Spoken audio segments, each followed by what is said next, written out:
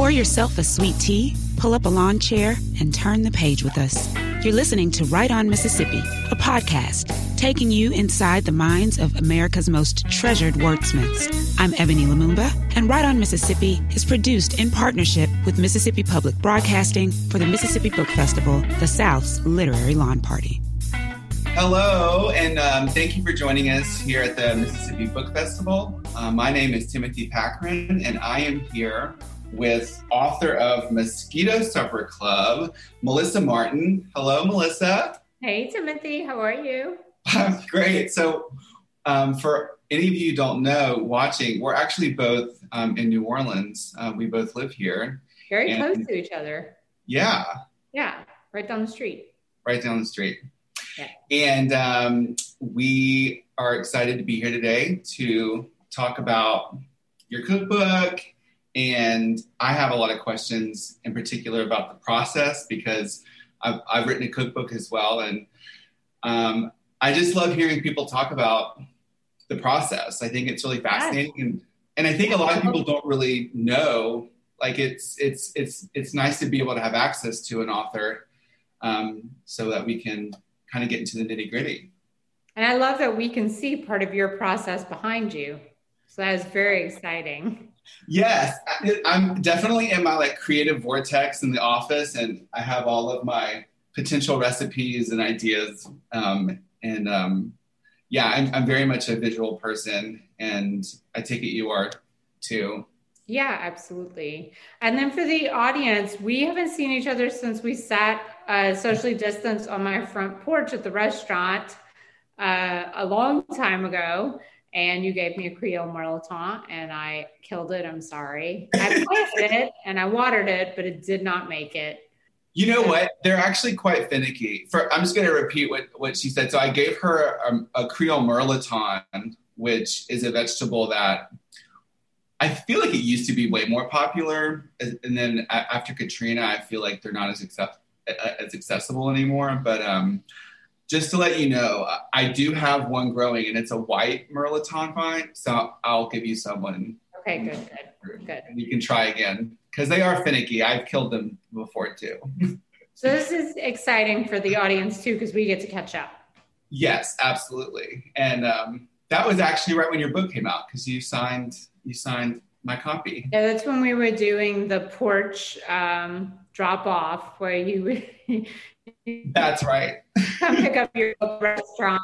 We would put it in a basket and gloves in the restaurant, and then you could drive by and pick up your book. And that was super fun. You know, you do what you have to do when you release a book in the middle of a worldwide pandemic. Yeah.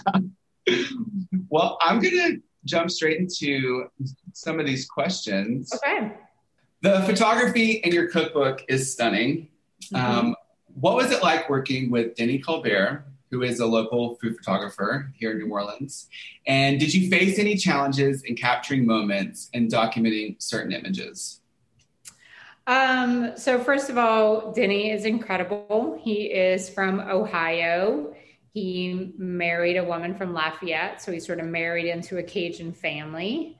And we've been friends for a really long time. It was really hard for me to choose a photographer.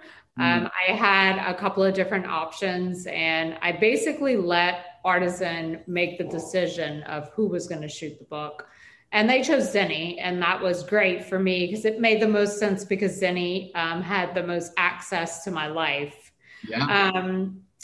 A lot of times people, they'll look at Instagram or they'll look at whatever and they'll be like, well, but how did you, create this feeling? And the feeling is really just my life on the bayou. So if you're around to capture it, you're going to get good stuff. I think with Denny, one of the most difficult things is that I wanted Denny to shoot a feeling, not necessarily, what you see. I would look at something maybe like a oyster boat that's wrecked and like going into the bayou, but I've been seeing this same oyster boat for 25 years and it invokes a certain feeling. And so I would want him to shoot that. but then eventually, after Denny came down to Chauvin for years, he had his own feelings about the place. And that's when you have to kind of let go and let him let us see the place through someone else's eyes, because what I think is important and then what his eyes think is important is two different things. But I think when you're trying to shoot a feeling other than like a place, it's very difficult. One of the pictures that was the hardest to shoot is kind of ridiculous. I hope I can find it really quick, but I laugh about this. A lot of the food my mom cooked for us to shoot because we wanted it to look perfect, and there was no food stylist that was going to be better than her. Wow. And so she cooked a lot of the dishes, and they do look perfect. Denny said it was the most beautiful food to come out of Tupperware he's ever seen. Show up in New Orleans with an ice chest and then pull out all this food, and it was just like absolutely gorgeous, and we were able to quickly shoot it.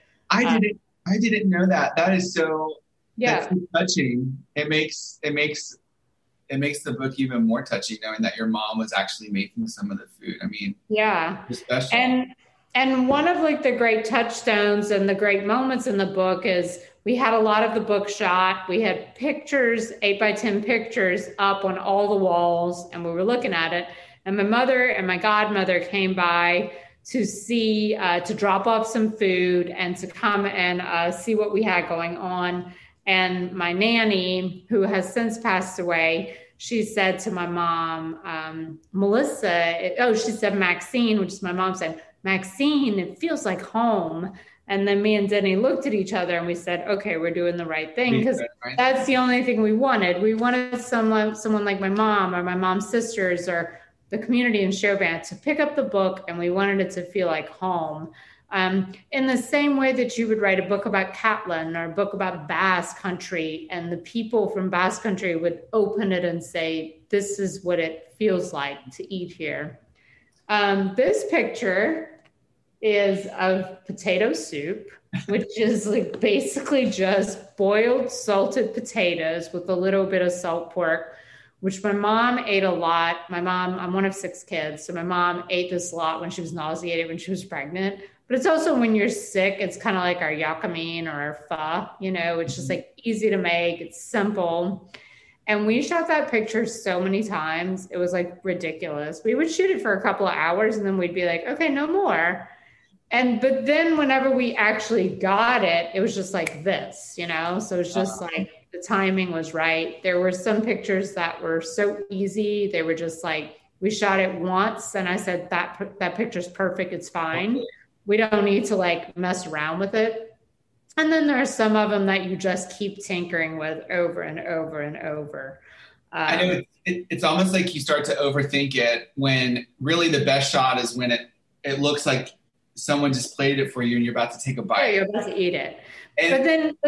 But then there's also repetition. So you're like, you can't use your favorite bowl over and over. And even though everything looks good in the cracked bowl, you just can't use it over and over. So, but we had a wonderful time.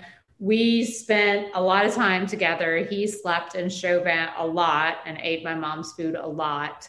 And it was almost like photojournalism. Like he was really immersed into your life.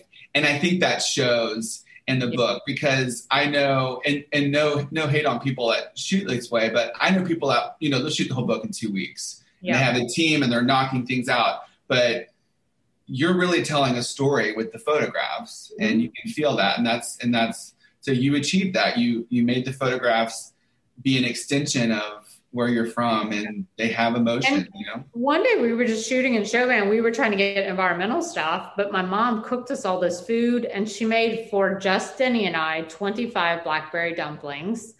And we just started shooting all the food that she made and the dumplings, and like that winds up being the dumpling shot, and like she has some cucumbers and tomatoes that she just cut in the garden, and those are in there. So it's just like being in Chauvin is like just a creative melting pot when you're writing a book about the bayou. So we were really lucky that Denny had access all the time. And he was a good sport. Cover, I mean, most people know this, but the cover of the book is the shrimp is alive. Mm-hmm. We're on my dad's boat. It's like 5 a.m, some ungodly hour. We're already fishing. And I was about to put this shrimp on a hook to fish with. And so it's dangling. I'm holding it up and it's just dangling. And it's in the, the morning is breaking and you have the marsh in the back. And Denny just shot it. And, that's what winded up being the cover. We caught one fish that day. So I'm glad we got the cover. And in that moment, or when you first saw the picture, did you think that should be the cover? Or... I thought that is a beautiful picture. And I thought there was so much space around it. And the color scheme really, clean.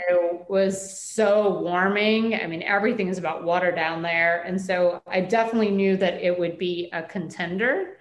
I'm one of those people where I didn't want a picture on the cover, I'm like, but the publishing company is like, maybe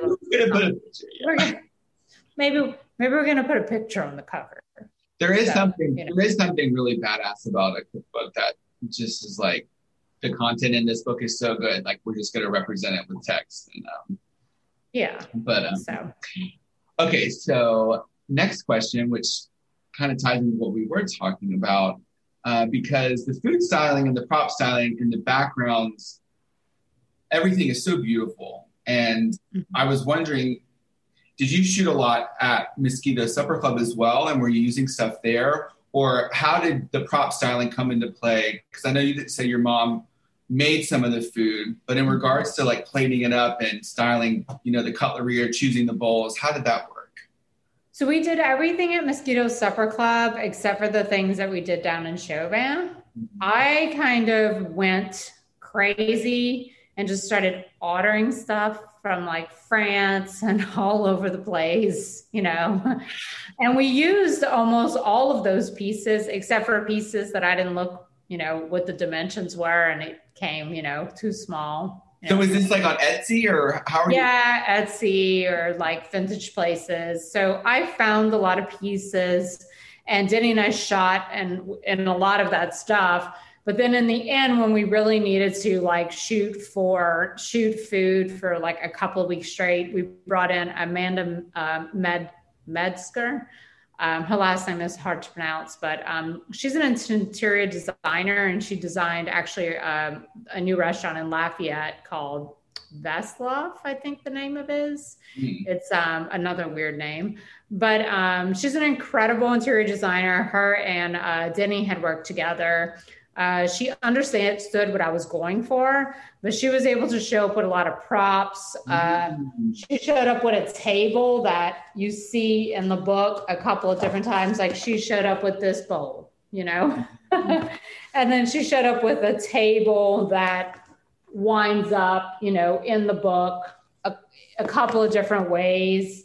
And then she was there, which was really helpful for when you get so fatigued when you're shooting and you need, like, I needed to step away and cook and do things and you just need another eye. And they would be shooting a shot sometimes for an hour and I would come in and say like, no, yes. But then she was there to just like help funnel it along. And that was really helpful and wonderful. And she brought a lot of props that we winded up using and she understood the mood board. It's also nice to have someone there that makes you stick to the mood board, because when you're a creative person, it's like a dog and you just threw, 20 tennis balls.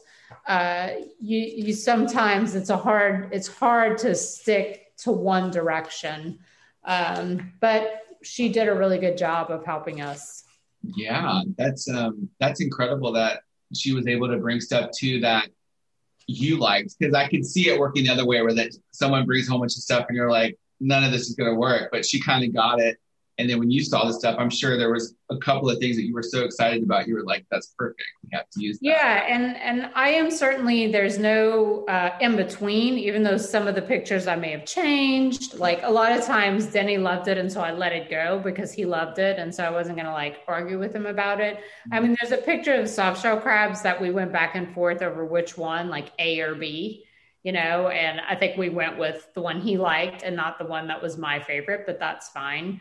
But usually when I see an image, I love it or I hate it. You know, there's no in between for me. It's like very much like how my personality is. Yeah. And so it's easy to make decisions, you know, and yeah, there are certainly some pictures where you're like, oh, I might have changed that or this, but at some point you do have to let go. When you're painting a picture, you have to say it's done, you know, and in that I had to just let go and say, okay, this is enough, and just let it ride.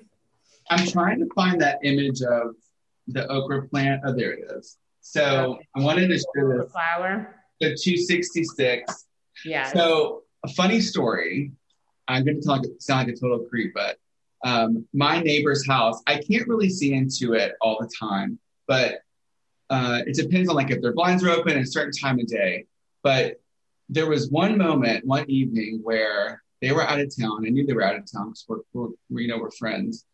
But I was looking through their window, and all the way from in my kitchen and their kitchen, I could tell that your cookbook was open and it was this image. Oh, that's how iconic this image is, because they have a cookbook stand, and I immediately knew it was that image. And like we had a couple of images like that one. That one was shot way early on, like way early. It was one of the very first shots. And there were a couple of shots like that created the mood board where we were like, that shot, the crawfish heads, you know, where we knew we were going for this really, really minimalist look.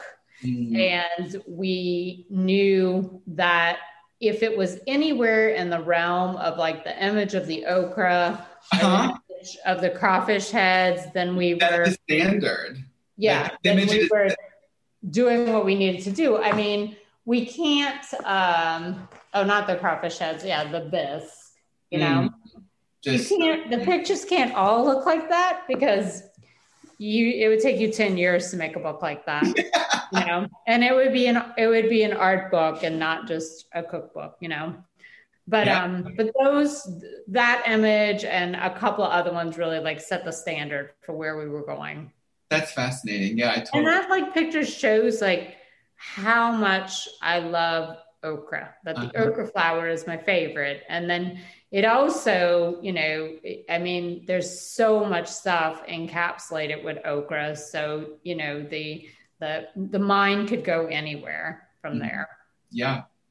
I have over a dozen plants, and I'm to the point where I have to eat okra every day now, and I have no problem with that. Okay, so on to the next question. Mosquito Supper Club is a cookbook, but it's also a book of stories. What are some of the main stories or messages that you wanted to share through the book? I think there was a lot of like trying to talk about the myths of Cajun, basically. There's so many ideas around it, and it's very much been represented by a specific gender in New Orleans.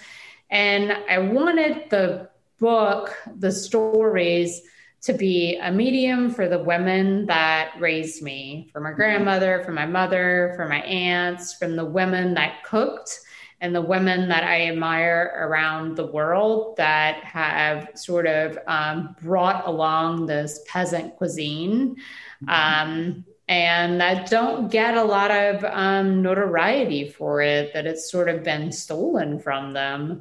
And I wanted to talk about what was happening in Louisiana. I wanted people to understand a little bit about the industry, which is where we get our ingredients for our food that we create to carry on this legacy of Cajun food. So I wanted to talk about the industry. And with that, I wanted to talk about the problems with the industry. So everything from pricing because of foreign imports to environmental issues. So I wanted to touch on all the things, and those are all the things that I would hear around like the dinner table, growing up. So it's kind of like a little snapshot of, what is happening when I go down the bayou, and then also like what I saw, and then the stories that my mom and the stories that my dad told me. I can say that my mom is the chef in the family, and all the recipes are inspired by her. But my dad is the storyteller. Every time you go down the bayou with him or you go fishing with him, he has a new story. He certainly references some of the older stories, but every time you go, there's a new story. And so I really, really pay attention and definitely prompt him to tell me stories, because it's just, it's like living history all the time. And I definitely, even though it is very personal, the book, I wanted to sort of, and it is Chauvin, it's very Chauvin related, but I did want to cast like a net, for a group of people down there. I mean, Chauvin's a town of less than 3,000 people. But I wanted, there's just these notions or ideas of what is Cajun when you come down to New Orleans. And I remember having an argument with a guy one time who was telling me jambalaya was pasta. And it's like, you just have to stop arguing and walk away, Well, and so I want to try to explain to people, this is what we actually ate, Yeah. Well, and what would you say too about people that have, because I've learned this just, even if I post red beans and rice, I have just so many opinions about the dish or how to make the dish, or if I post a gumbo, people just get pretty heated about whether or not whether it's not authentic or not. And I've always felt that you can't tell me what something means to me. No. That's my relationship with what my mother taught me. So absolutely. And for someone to be to try to police or regulate what it means to me is just so ridiculous. But no, we are all sharing. Me and Lola's Eric, Eli had a huge conversation about this. We're sharing food. We're sharing food from what we learned from enslaved Africans. We're sharing food from Creole and Caribbean. We're sharing food from French. We're sharing food from so many different places, and it is evolving, and it's constantly evolving, And so, I might have an issue if someone makes a beef gumbo, but you know what? If that's where it's evolving to, then I guess that's where we're going.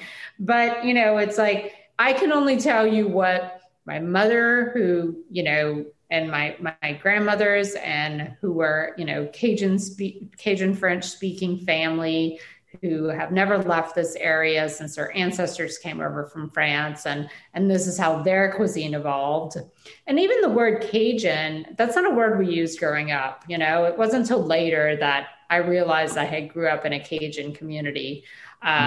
This was just our life, and this is just the way we ate, and it's still the way they eat. It's still. I went down the bayou on Saturday and had jambalaya and white beans and fried trout that my dad had just caught. I mean, he was fishing while we were eating. He was catching more trout, and that's just. And then last week I saw my mom. We got together. We cut some okra. We smothered it. We fixed some muscadines. We ate gumbo. It's just that is that's regular. That's normal.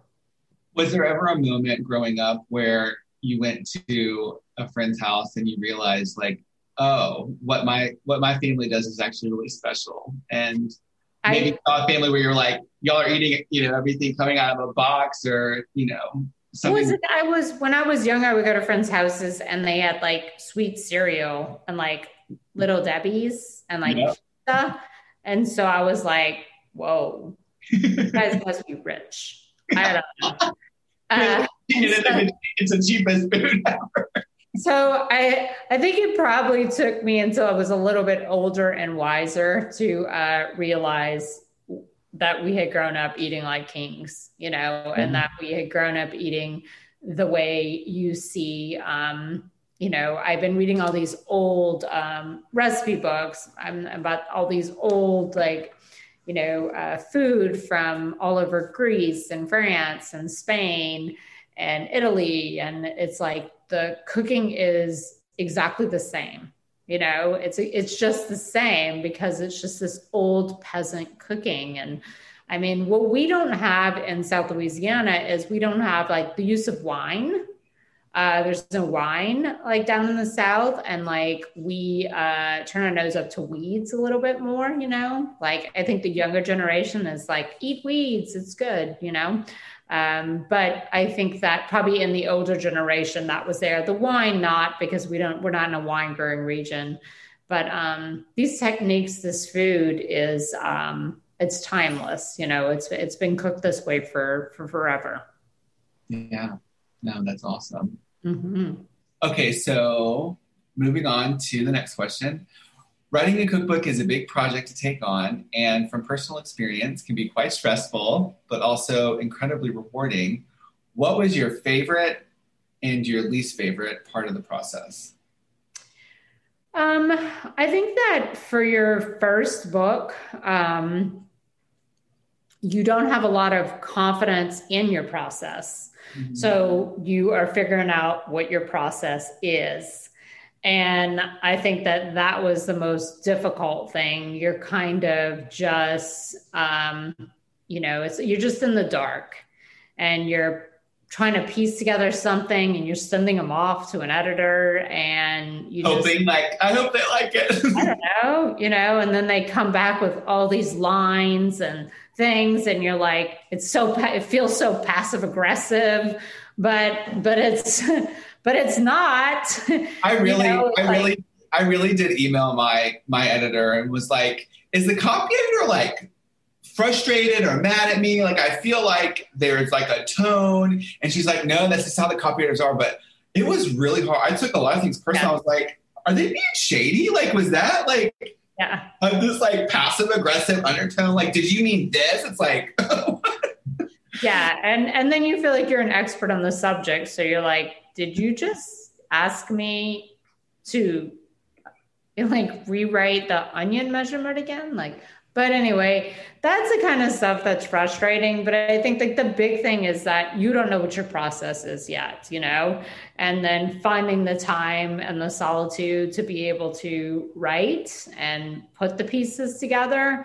I think for days that I was inspired, I wrote stories. And then when I wasn't inspired, I wrote recipes, because for me, recipes are technical. I can cook on paper. It's easy for me. And it's not like that's not inspiring. It's just that recipes and cooking becomes a technical skill.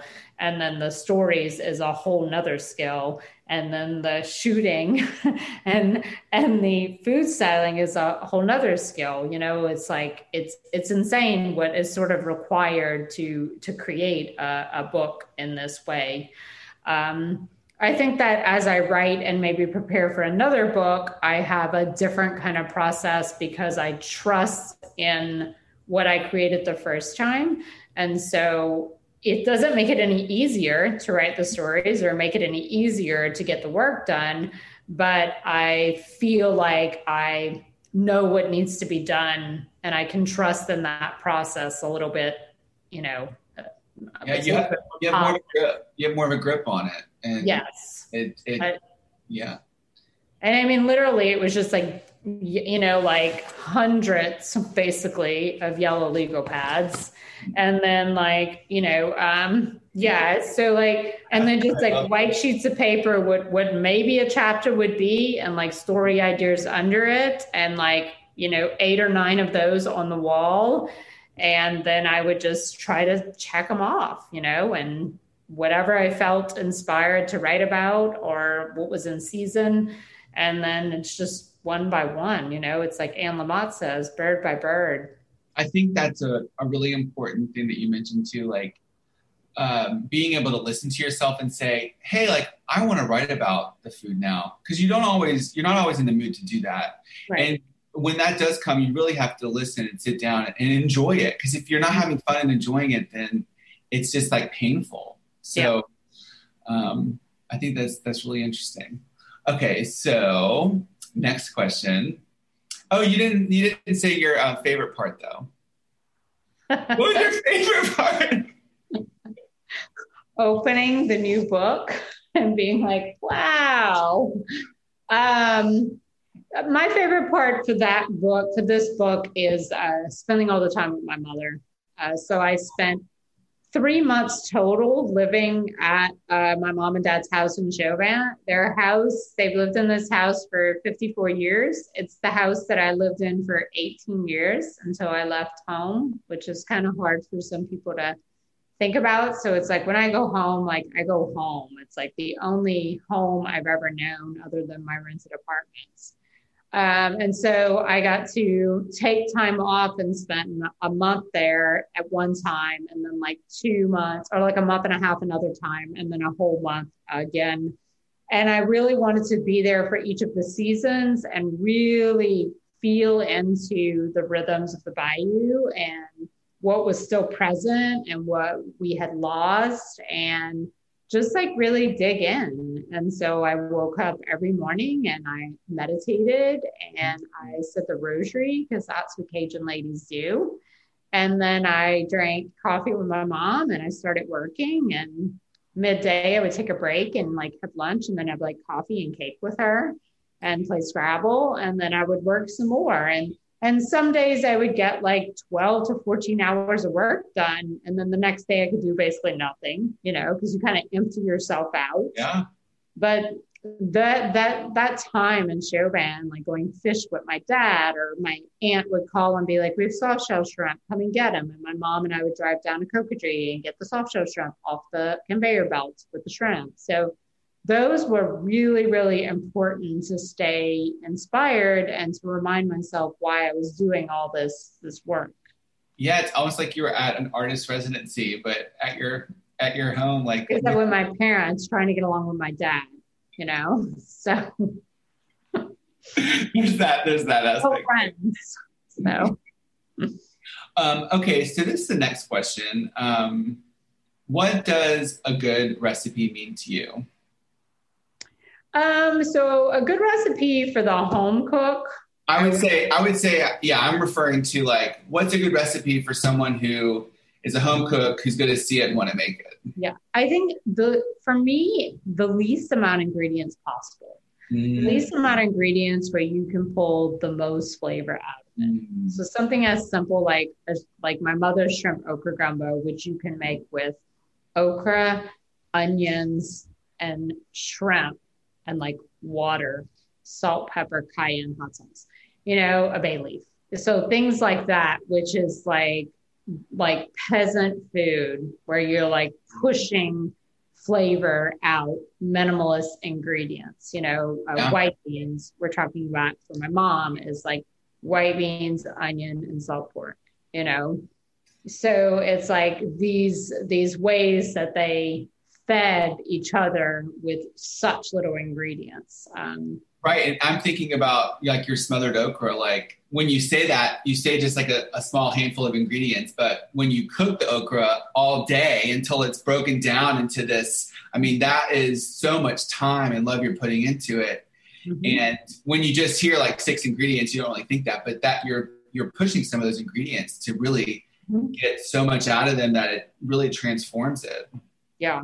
I've been writing this like love affair to onions lately. I've been writing this piece, and it's just all about pushing the things you can do with onions. It's just like crazy. And today in the New York Times, there was a piece about like eating raw onions, and there was like one of the paragraphs, and it was so beautiful. She waxes so poetically on onions. So anyway, those are the recipes that I love. Yeah, no, that's I feel you on that. Okay, so the next question, and this relates back to what we were talking about. I know that your family, especially your mother, has had a big impact on your life as a chef. You even dedicated the book to her. What does that mean to you, dedicating the book to your mom? I mean, my mom she graduated from high school. She was very smart. She could have gone to college. She did not want to go to college. She worked at a bank for a while, and she said that she probably could have become the president. She was the most honest person there. But she decided she wanted to be a stay-at-home mom and a domestic engineer and take care of things. And so she had 6 children, and she fed us every single day. And she's in her 70s now, and she still cooks every single day. Like, she makes a dessert like every other day. She makes biscuits. She makes dinner. And I when I hang out with her, I'm just like, you're a machine, like to pick yourself up and put yourself in front of the cutting board every day is difficult, no matter how much you love it. Feeding yourself and cooking is difficult. With Anne, she raised the kids, and she kept our house was very clean, and it wasn't because of us. And so her and like her sisters, who all sort of followed the same path, were just such an inspiration to me, especially for women who did all this unpaid labor, but the labor was so incredible and inspiring, and sort of held together the culture and the traditions. And she's still that way. So even like this weekend when I saw her, I'm still constantly like inspired. And every time I eat food from my mom, it's still the best food I've ever eaten in my life, It's it's really incredible. And I've taken professional chefs down to eat my mom's food, and they all just don't talk while they're eating. They're all just like, oh my God. And one of my friends who owns a restaurant, he said after we went fishing with my dad and then my mom fed us, he said, do I leave money? Like, do I leave money on the table? And then like my other friend who's a chef, she just was, kind of like dumbstruck. And I think it's because they have all these dishes in New Orleans that is supposed to be Cajun. And then they have a dish like that my mom cooks, and it's just so incredibly simple, but so packed with flavor that it really just jolts you. It jolts you. It's like I guess I can compare it like for someone who's not like, who hasn't had Cajun food ever. I can compare it to like a really good, properly executed miso soup, where it's like so perfect and good and so simple where you're like, I can have a cup of this every day, Yeah. That's so awesome. So when she saw that you dedicated the book to her, did she know that you were going to do that, or was it a surprise? I don't know if she knew I was going to do it. And it was hard for me to dedicate it to her and not my dad, because they both are, indispensable in the making of the book, but he doesn't cook, he knows how to make cornflakes. And so, but he caught the food. He's getting it. He's yeah. Yeah. And so I'm sure that she was moved by it. But I think more than anything, it was the aftermath where she became sort of a celebrity in Chauvin and like a book broker, because she sold so many books in Chauvin at the church and around Chauvin. And then people from all over called her and like talked to her about the book. And then I think that's when she realized that she and I had created something really special. And then my dad, I think it finally hit him when I was on CBS. It's like that was his, yeah. He then was, really it did something to him to see that I had taken our family life and this way of living in Chauvin, and I had executed it artfully enough that the world took notice. And it is a beautiful place, and you want people to take notice. Yeah, and you wanted to give it a voice. You wanted to give, that's what you were trying to bring to the surface, and you did. And it must have been so exciting for your mom to have that, to be able to share that with you, and and so special to your hometown, because now they have this book that everything's documented beautifully and perfectly. And the process was crazy for her, because I would literally be like, okay, now we're going to cook this. And then I would write down everything she did. And, and sometimes that was difficult, because I would say, well, how do you do this? And she would say, well, I don't do nothing. And I'd be like, it's not true. That's true. So, but she was a good sport, and she still is, because I'm still mining for recipes or trying to figure out how to do things. Yeah.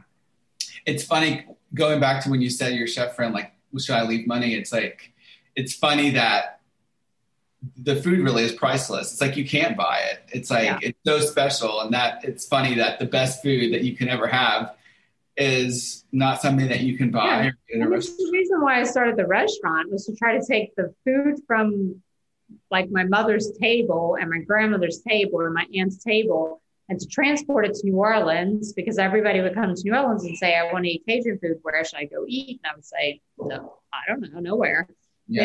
And I was trying to put that home food onto a restaurant table so people could get a taste of this place. And you do that too with the experience, or I guess pre-pandemic, with like the communal table. You want people to feel that way when they're there.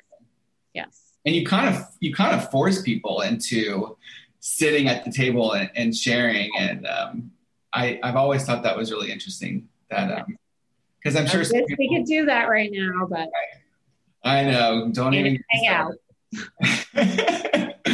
Well, you know what? The one good thing about this is that because this is virtual, it can be more accessible to people, and we have to, take note of that. Yes. So, okay, moving right along, does anything come to mind that has happened because of the book that surprised you or that you weren't expecting? Like, what was the one thing that happened that you just didn't think, like, didn't see that coming? I didn't think we would get so much written feedback. So many people sent letters. What? Handwritten letters with recipes. They sent letters from all over the country of people who grew up in South Louisiana but weren't there anymore. They told me about their experiences. One woman even sent me a hard drive, like a junk drive or whatever, with like all their family recipes. So I think that it's crazy. I know. I think that it touched people who don't live in Louisiana. They live in California. They live in New York. They're up in Seattle, where they felt close to home. And then a lot of people didn't grow up cooking with their family, and so they don't know how to cook this food. So it was a good guide, to get them, to their own recipes. I mean, I always say it's a guide, and I was surprised with so many like handwritten letters of people's stories. And I actually had my assistant, Regina, start a Google Drive and put all this stuff in it, because organize it. Yeah. Because you're getting so much information that you can't enjoy it or, and properly appreciate it, because there's just too much of it. And so that was really nice. I didn't know how Cajuns would feel about it, Did they wanted to share the recipes, or were they trying to be like, or were some of it kind of like, you're not doing this right? Or no. It was all about, we feel akin to this. This is how we did it. Wow. And I think that that's what I would love to explore in writing possibly next book is, there's there are thousands of gumbos, and so exploring what is near and dear to other people around the state. And so we got so much great feedback, and we still are getting great feedback, from people all over the place. And, people posting on Instagram the food that they made. We never expected so many people to cook out the book. Usually when you write a cookbook, you're like, I don't know, people might cook one recipe or whatever, but like so many people sending me emails, like questions about cooking or posting what they cooked. Like people cooked out this book. And that is, like I said, if you can get somebody through the cutting board, then you're doing a great job. It's really magical to see, to know that the energy and effort you put into something that is written in a photograph can end up coming to life in someone's kitchen. It's so beautiful. And I mean, certainly I wanted people to read it. So if you didn't cook out of it and you just read it, then that is great. I got that too. Because a lot of people said, like, I read it cover to cover. I haven't read a book in forever, but I read it cover to cover. So then it's a win-win. Yeah. Yeah. Well, so that leads me to my last and final question. And because you did kind of bring it up, but are you thinking about a second cookbook? And is there anything that you would want to share or let us know about? So I'm in the very, very early stages of another cookbook. And it is Cajun food. And it is, it's very like ephemeral. It's very out there right now as I try to hone in on it. But it's very much an antidote to, I guess, what we're feeling right now, which is a lot of confusion and sort of sadness and discombobulation and like away. And it's about celebrating. And so I think that in the last year and a half, when I've celebrated something, it's really meant a lot, and when I say celebrate, it could be something as simple as celebrating my love for an onion, or celebrating like a New Year's Eve. And so I really wanted to put together a menu book where I guide people through creating a menu for acts of celebration. And that act could be celebrating someone's passing or celebrating Tuesday night, but we decided not to structure it maybe as a menu book, but definitely sort of like help guide people through creating like a 4-course menu for celebrating. And so, things like if you're going to serve something really fatty first course, then you want the acid in the second course or vice versa. But, putting together, I mean, that's what I do. That is what my life is on a weekly basis. I put together menus of what's seasonal for people to eat at my restaurant. And so pulling from the food that I love in South Louisiana from all over the state and not just honing in on Chauvin and, celebrating it with the public and trying to help them create these moments. I just think it's so special that you've created this space like Mosquito Supper Club, that you were able to write a whole cookbook about it.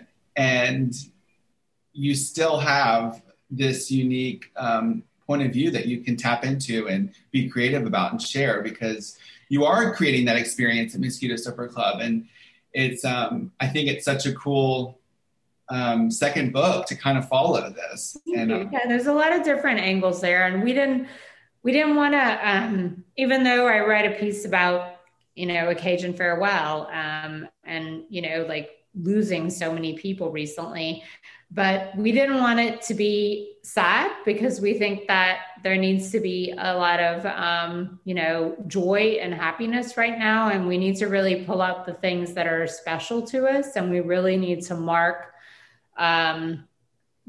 nature is like this great marker of time, and there's nothing better in nature than food. And so marking a year and celebrating and then what do we celebrate? I mean, in Louisiana, we celebrate everything. We created something called Sinkhole de Mayo, and so we are a wild bunch. But, trying to share that in the realm of the Cajun food or the food that is the food of South Louisiana, because I don't think it needs to be called Cajun. I don't think it needs to be called Creole. I think it's just the food that we cook. Yeah. Yeah. That's the title, the food that we cook. Yeah.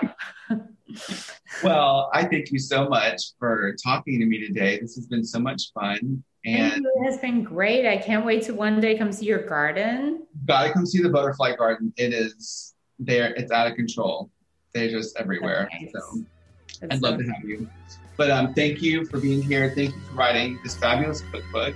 And thanks to the Mississippi Book Festival for hosting us. Thank you. All right. I'll talk to you soon. Bye. Bye.